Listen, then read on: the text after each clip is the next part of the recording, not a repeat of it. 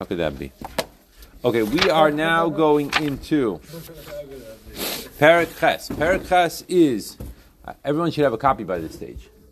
Right? It took us a week, but... For sure, I have a spare copy too. So. Oh, carrying one around just in case. Keep it in your glove compartment. Yeah. Okay. Yeah. We are now going into Perek Ches, which is the traditional discussion that we see in Chassidus, the discussion of Yesh Me'ayin, when dealing with Achdus Hashem. Now, this discussion is had in various different Maimarim. In particular, we see it in the first chapters 1, 2, 3, 4, maybe 5.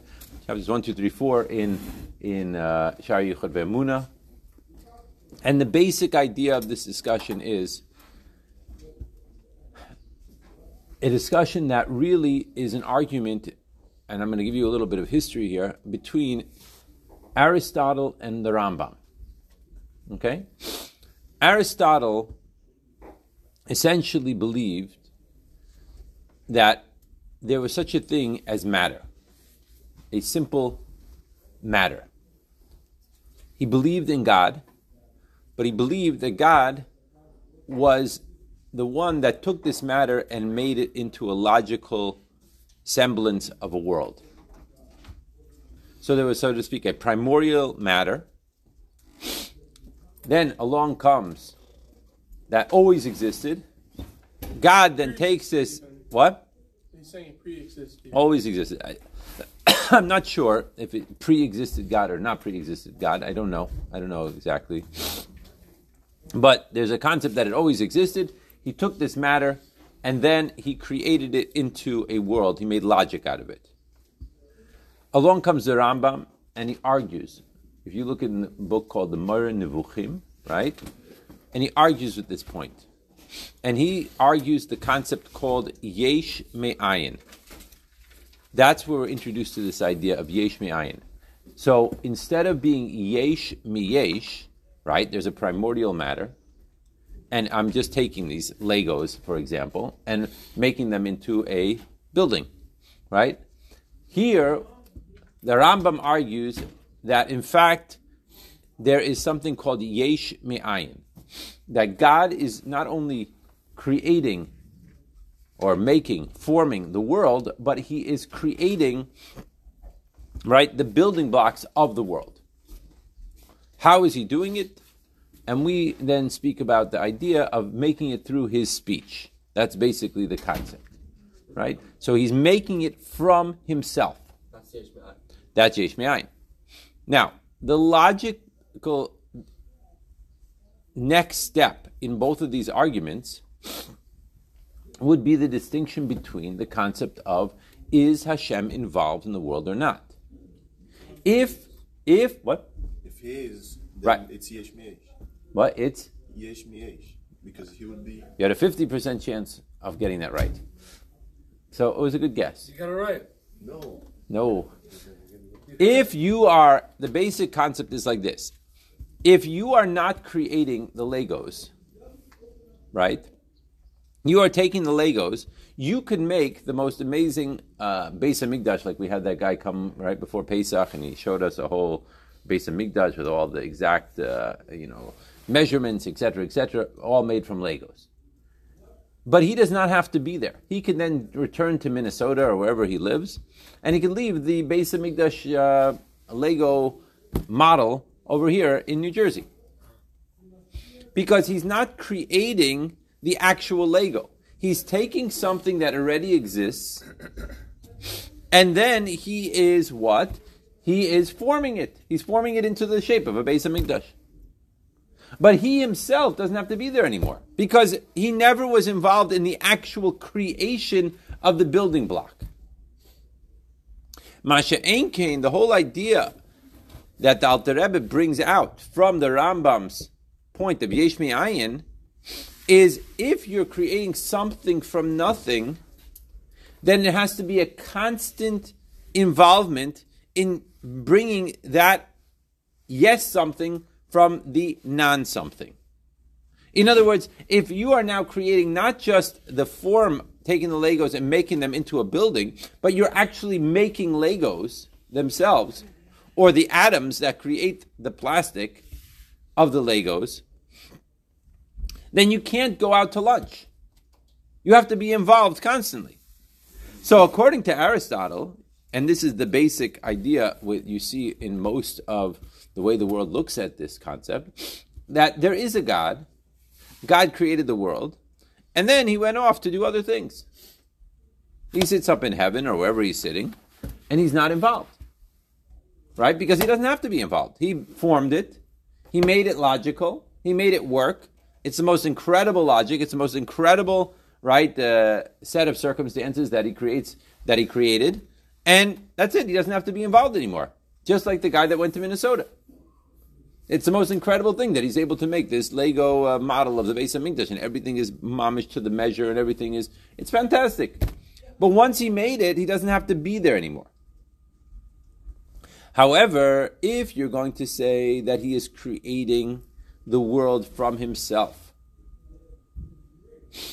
and he's creating it in a way of something out of nothing, then by definition, you're going to have to say that he has to constantly be forcing it to go, forcing it to be made, forcing it to keep on with its existence. Why? And therefore, I'll get to that, good question, and therefore, he has to be totally involved in the world in the most minutest details, constantly, all the time, i.e. hashgacha pratis. Right? Now, why? A good question. So why? Lego blocks itself from scratch. Right? Once you made it, it doesn't have to be there anymore. Okay, so the question is, where did they make the Lego blocks from? From the atoms, and they made the plastic, whatever. They made the plastic, right. So the plastic already existed.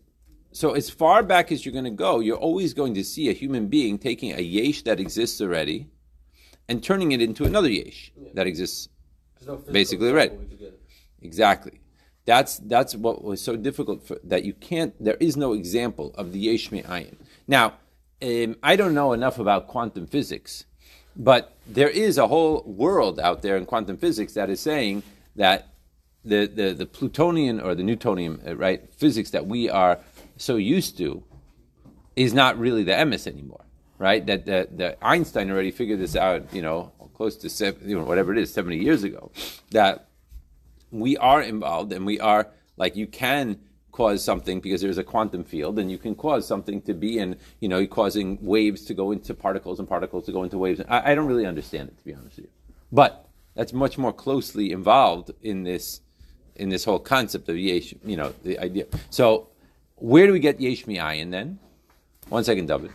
So yesh mi'ayin then has to be something that you're causing something to go against its nature. Because the nature is for it to be a non-thing, and you're forcing it to be a yes thing. Right? So by definition, everything wants to go back to its basic form, which is whatever the basic is, a non-thing. So even if you take a look at, for example, even if you look at anything that's created, right, it will always go back to its normal lowest common denominator, shall we say. Right? So what is the lowest common denominator of a something? Really, according to what we're saying here, it's a non-thing. And therefore, it should want to go back into its normal entity, which should be a non-thing. And in order to make sure it does not, there has to be a constant force that is pushing against it, which is causing it to go against its nature, so to speak. That's basically the idea. So, since Hashem, Kaviyachol, is creating the world from himself, right? Because even though we say it's a nothing, it's not really a nothing, it's from Hashem.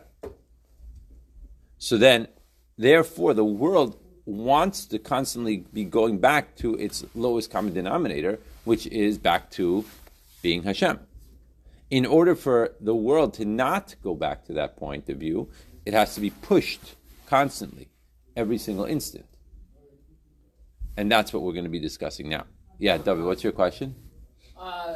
With the whole analogy of a normal human building this space Mikdash, I feel like the only way to make a real equivalent to how Hashem made the universe would be if someone somehow carved the base of Mikdash into his body, thereby it's a part of them, an extension of them, meaning they can't leave it alone. Okay. Not exactly. That's not. But that wasn't the part of the mashal that we were discussing. We were discussing more the concept of, are you creating something from something? I just chose that. I could have chosen, a block of silver that you're making into a kiddush cup. The same idea. Okay, let's read inside. It's a constant creation. So therefore, it It'll has go to be a back to constant the creation. potential. It's not. Won't be What? action. What did you say? If it's not constantly created, like Then- it says in Tanya, if it's not constantly created, then it'll go back into potential. It'll go back into nothing. Right, exactly. Which is really going back into what its norm is, which is going back into Hashem. Right? Just like everything would just go lights out and we wouldn't realize it. Right. I Right. don't understand how could we say that Hashem is nothing? We're not saying it's not. Okay, that's a good question. Okay, so it's not nothing per se. It's nothing in terms of the way we are measuring the world. So we are measuring the world as being a something, which means a yesh, we're calling it here. Yesh means an independent feeling of existence, right?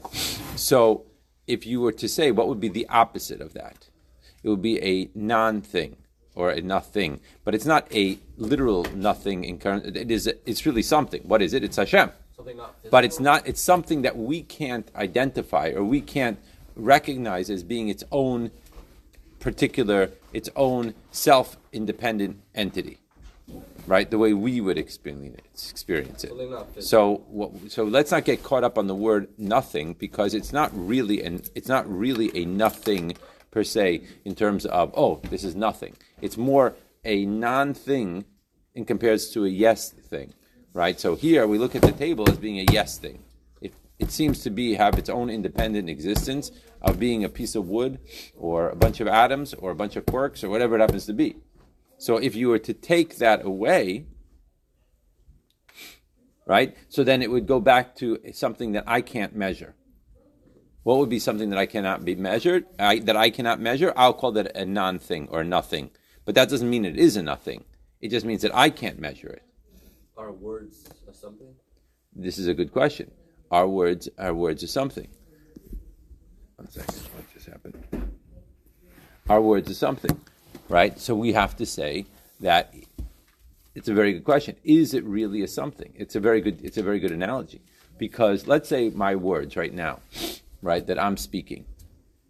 So on the one hand, I'm saying a lot of words and I'm giving you information and it's going into your mind and into your ears, and you are thinking hopefully about the things that I'm saying. But really, is it really a substance? So on the one hand, you have to say there is some sort of substance there. It's causing your brain to work, and it's causing my brain to work, and it's causing us to, so to speak, maybe even visualize a concept. But this is a very good way of dealing with things and recognizing, is it really a something? Is it really, how hard is this thing? I can't hit it. But on the other hand, you see that people, this is actually a very interesting way of dealing with people that have gone through difficulties, for example. So let's say, we're going way off topic, but let's just think about this for a second. Someone that has an argument with someone else, right? So this person called them all these names and told them all these negative things. A person could walk around with that for years, right? And they could feel such hatred and angst and anxiety about this other person because of the words he said to him, right? Which are really just an expression of the emotions that person was feeling at the time, right? And nevertheless, you as the receiver could carry this around with you for 20 years, and the guy who said those words, he doesn't have those emotions anymore, but you're still carrying him around. This is one of the issues that, right, it talks about, and doctors talk about that people are causing themselves to be not well because of these types of situations. So this is an interesting whole discussion which we can get into, but it's not really what this class is about. But it's a very fascinating topic to get into. I mean, Hashem created the world with words. That's Okay, so the question is, why do we use words as the analogy? And so this is talked about, if you look at chapter 21 of Tanya, we discussed this whole idea. Like, what's the idea of words? And why do we use words as an analogy? Right? And is it to be taken literally or not really literally? Okay, so that's a discussion. Let's go inside. Let's read a little bit. It says like this, Ach be'emes, let's go deeper. Ach, in truth, yuvan. Right, we're on Ches, page Tzadik Vav. Ach be'emes, yuvan. Shegama oilamas kamo shehem ata. So even the worlds the way they are now, shehem metzias, a yesh, that they are a metzias, they are a form, and they're a yesh, right? That they feel themselves to be self-independent existences, right? That do not need anything else to keep them going, right? We do not feel like we need anything to keep us going. We feel like we're an island in the river, right? That's it. We don't need anything. We're not being created by anything. We're just being here. That's how we are created to feel. In other words, it's not that we're making a mistake here in terms of we're just missing the whole thing in terms of what we were created to feel. No, Hashem created us this way, that this is the feeling that we have. This is the way we perceive the world, right? He created us this way. Mikol makom, however, but harehem batelim b'metzias legabe ein sof atzmus mahus. Really, even though we feel, from our perception point of view, we feel to be this way, be'emes we're nullified out of our metzias, out of our form, legabe the ein sof, the Eibishter himself. So we have to understand, what does that mean? So now we're shifting, instead of saying what we said before in Perek Zayin, that it's a precarious existence that's based on a set of rules and a set of circumstances. Now we're saying, wait a minute, forget that whole story. Do we even have a metzias of a yesh at all? Because now we're going, instead of looking at the creation of being, the gradual creation from Bria to Yetzirah to Asiya, now we're talking about from Atzilus, which is Malchus of Atzilus, is the source of the worlds of Bria, Yetzirah, and Asiya, right? Which is a non-thing compared to a yes thing, right? When you're talking about Bria, you're already talking about entities that experience their existence as being a yesh, right? A malach experiences his existence as being a yesh. He's totally batel to Hashem, but he still has his own identity. It's malach mechoel, versus when we talk about chesed of Atzilus is just the chesed of Hashem, manifested with Or and Kalim. Here, when you talk about malach mechal is already experiencing life as being his own self, a malach, and not just Hashem, an expression of Hashem. Yes, he's totally bottled to Hashem. He's bottled in terms of the way he is. He's the malach of chesed, but he has an identity. So when we're talking about going from malach mechal down to this world, you're talking about Perek Zayin. You're talking about something that was a yesh, and it has a input into all the things that are happening below it, right, in a way of giving over a certain amount of energy.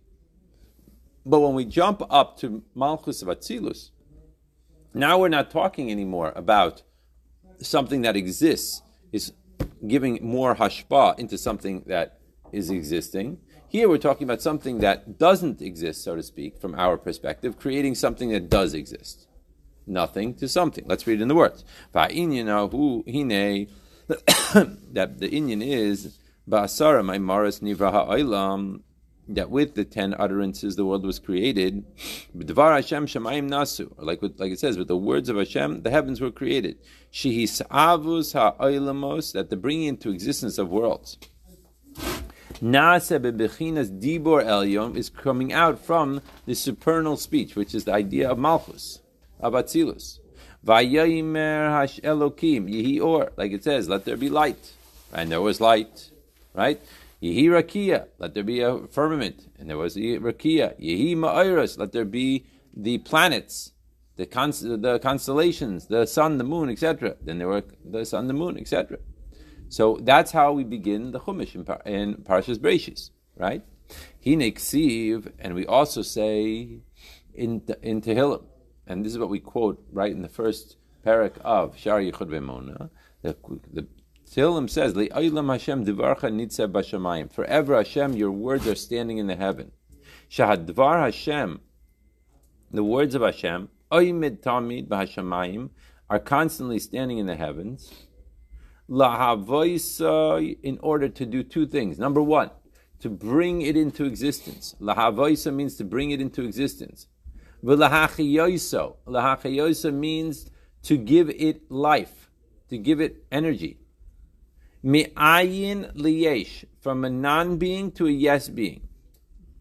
Ve'im hayam mistalek, the next word should say, mimenu, and if those words, those letters, that energy would disappear from whatever the thing is that we're talking about, kerega, even for an instant, hayanase ayin ve'efes. Now, what does it mean, ayin ve'efes? So, Chassidus speaks about the idea that Hashem began by thinking, and then he went into speech, and created through speech. Right? Just like we have the power through our speech to create ideas in someone else's mind and bring out things, right? But the idea of speech is a limitation that is much more limited than thought, right? So what we're saying here is, if it would disappear, the speech, the letters of Hashem, so number one, it would go back to the state of ayin, which is the state of the way Hashem thought the world. Number two, it would go back to a state of ephes, which is the idea of the way the world was before he even thought about the world. So it would be non-existent from an absolute manner, as though it never existed. That's the way it works. Now, with that in mind, the inyan hisavus ha'olamos, the idea of the bringing into existence of worlds, ein ze kasher yotze litzoyref kli. It's not similar to the idea of the making of a vessel. Why? Shahakli hi davar nifrad maha'uman. Because the actual vessel itself is separate from the artisan that creates it. V'yeshna b'mitzias gam kishe'eno etzel ha'uman. And therefore it's able to exist in its form even when the artisan is not there. The avsha ha'uman yelech b'shuk, that even if the artisan goes and walks away from the marketplace, mikol makom hakli b'mitziusa, the kli is still in its form.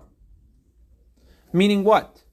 Meaning that if you go to a Borough Park, you will see in a silver store a lot of Kiddush cups. You do not need the person who designed the Kiddush cup to be standing on top of it saying, "Stay there. Don't move." I own this. Or I'm making this. It doesn't work that way. Now, the reason why we're going to say in a minute is because he didn't really create anything. What he did, don't tell that to the guy. No. What he did was he took something that is already existing, a yesh, i.e. a block of silver, and he applied his creative ability from his mind, because he obviously has a talent, and he's able to be an artist that has certain ideas in terms of design, and he imprinted it upon that piece of silver, and he went away. So he took something that already exists, and he reformed it, and he impressed upon it his design from his mind.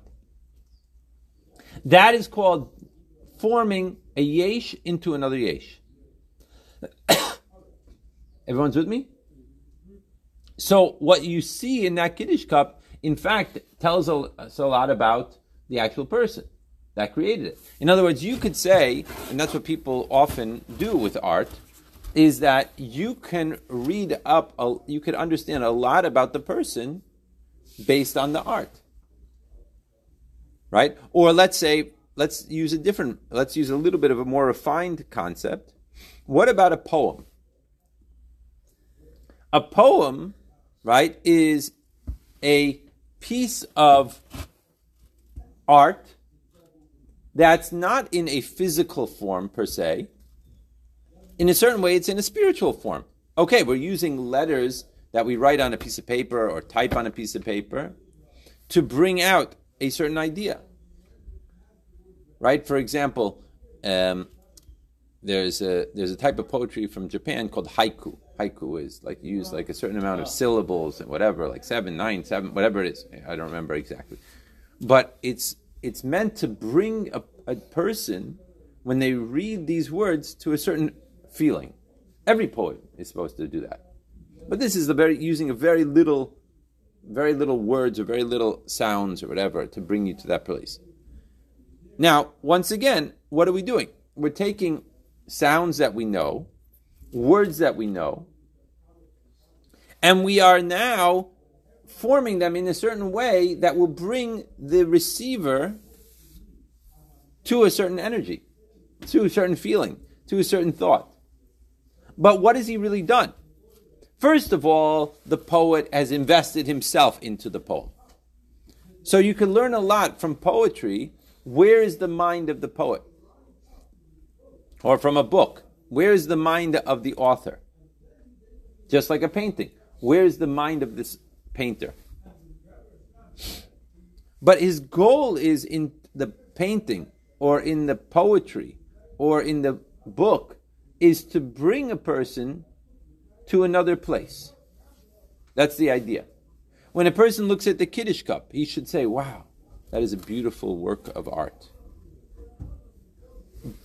So on the one hand, he is investing himself, but he's not investing himself in terms of the bringing into existence of the entity.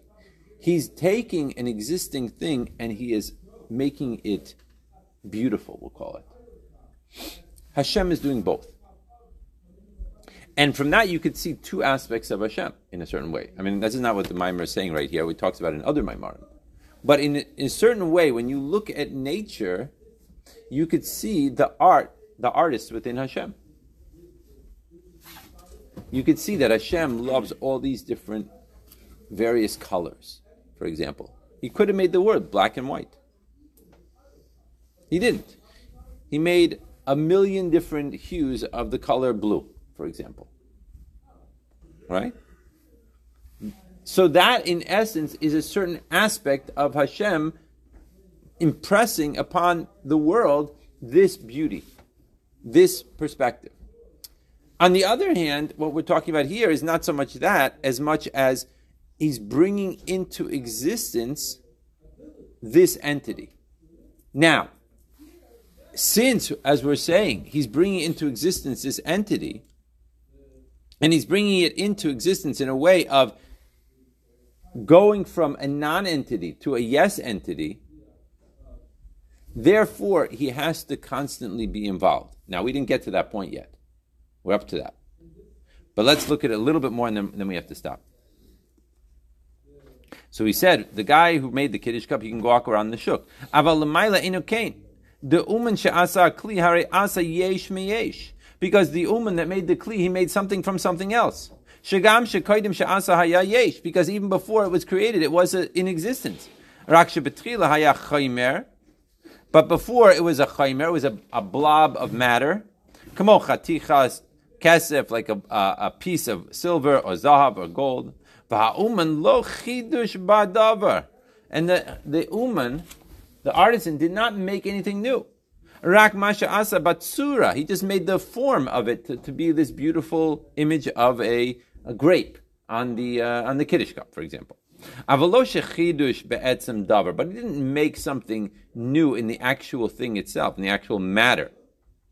She'asa davar melo davar. However, the idea of that he didn't make a davar from a non-davar. He didn't make matter from non-matter. He took matter and he changed the shape of it. Therefore, it's able to be that the Kiddush cup will stay without the uman. But with regards to the bringing into existence of a world, it's a creation of something from nothing. It's a hischachus. It's a making of something new, which was never there before. So let's say now we're talking about not the changing of matter, the shape of the matter, but it's the actual, where did that silver come from in the first place? So you could say, oh, well, he found it in the ground in little pebbles, and then he melted it together to make a piece of silver. Okay, good. Okay, where did those pebbles come from? Well, it was, brought together from... At a certain point, you have to keep on going back and back and back. You have to say, where did they come from? And then you're stuck. Where did they come from? They were a non-being, and now all of a sudden they're a yes being. That's where we're talking. Okay, we'll stop here for today. We have to develop this conversation in a much more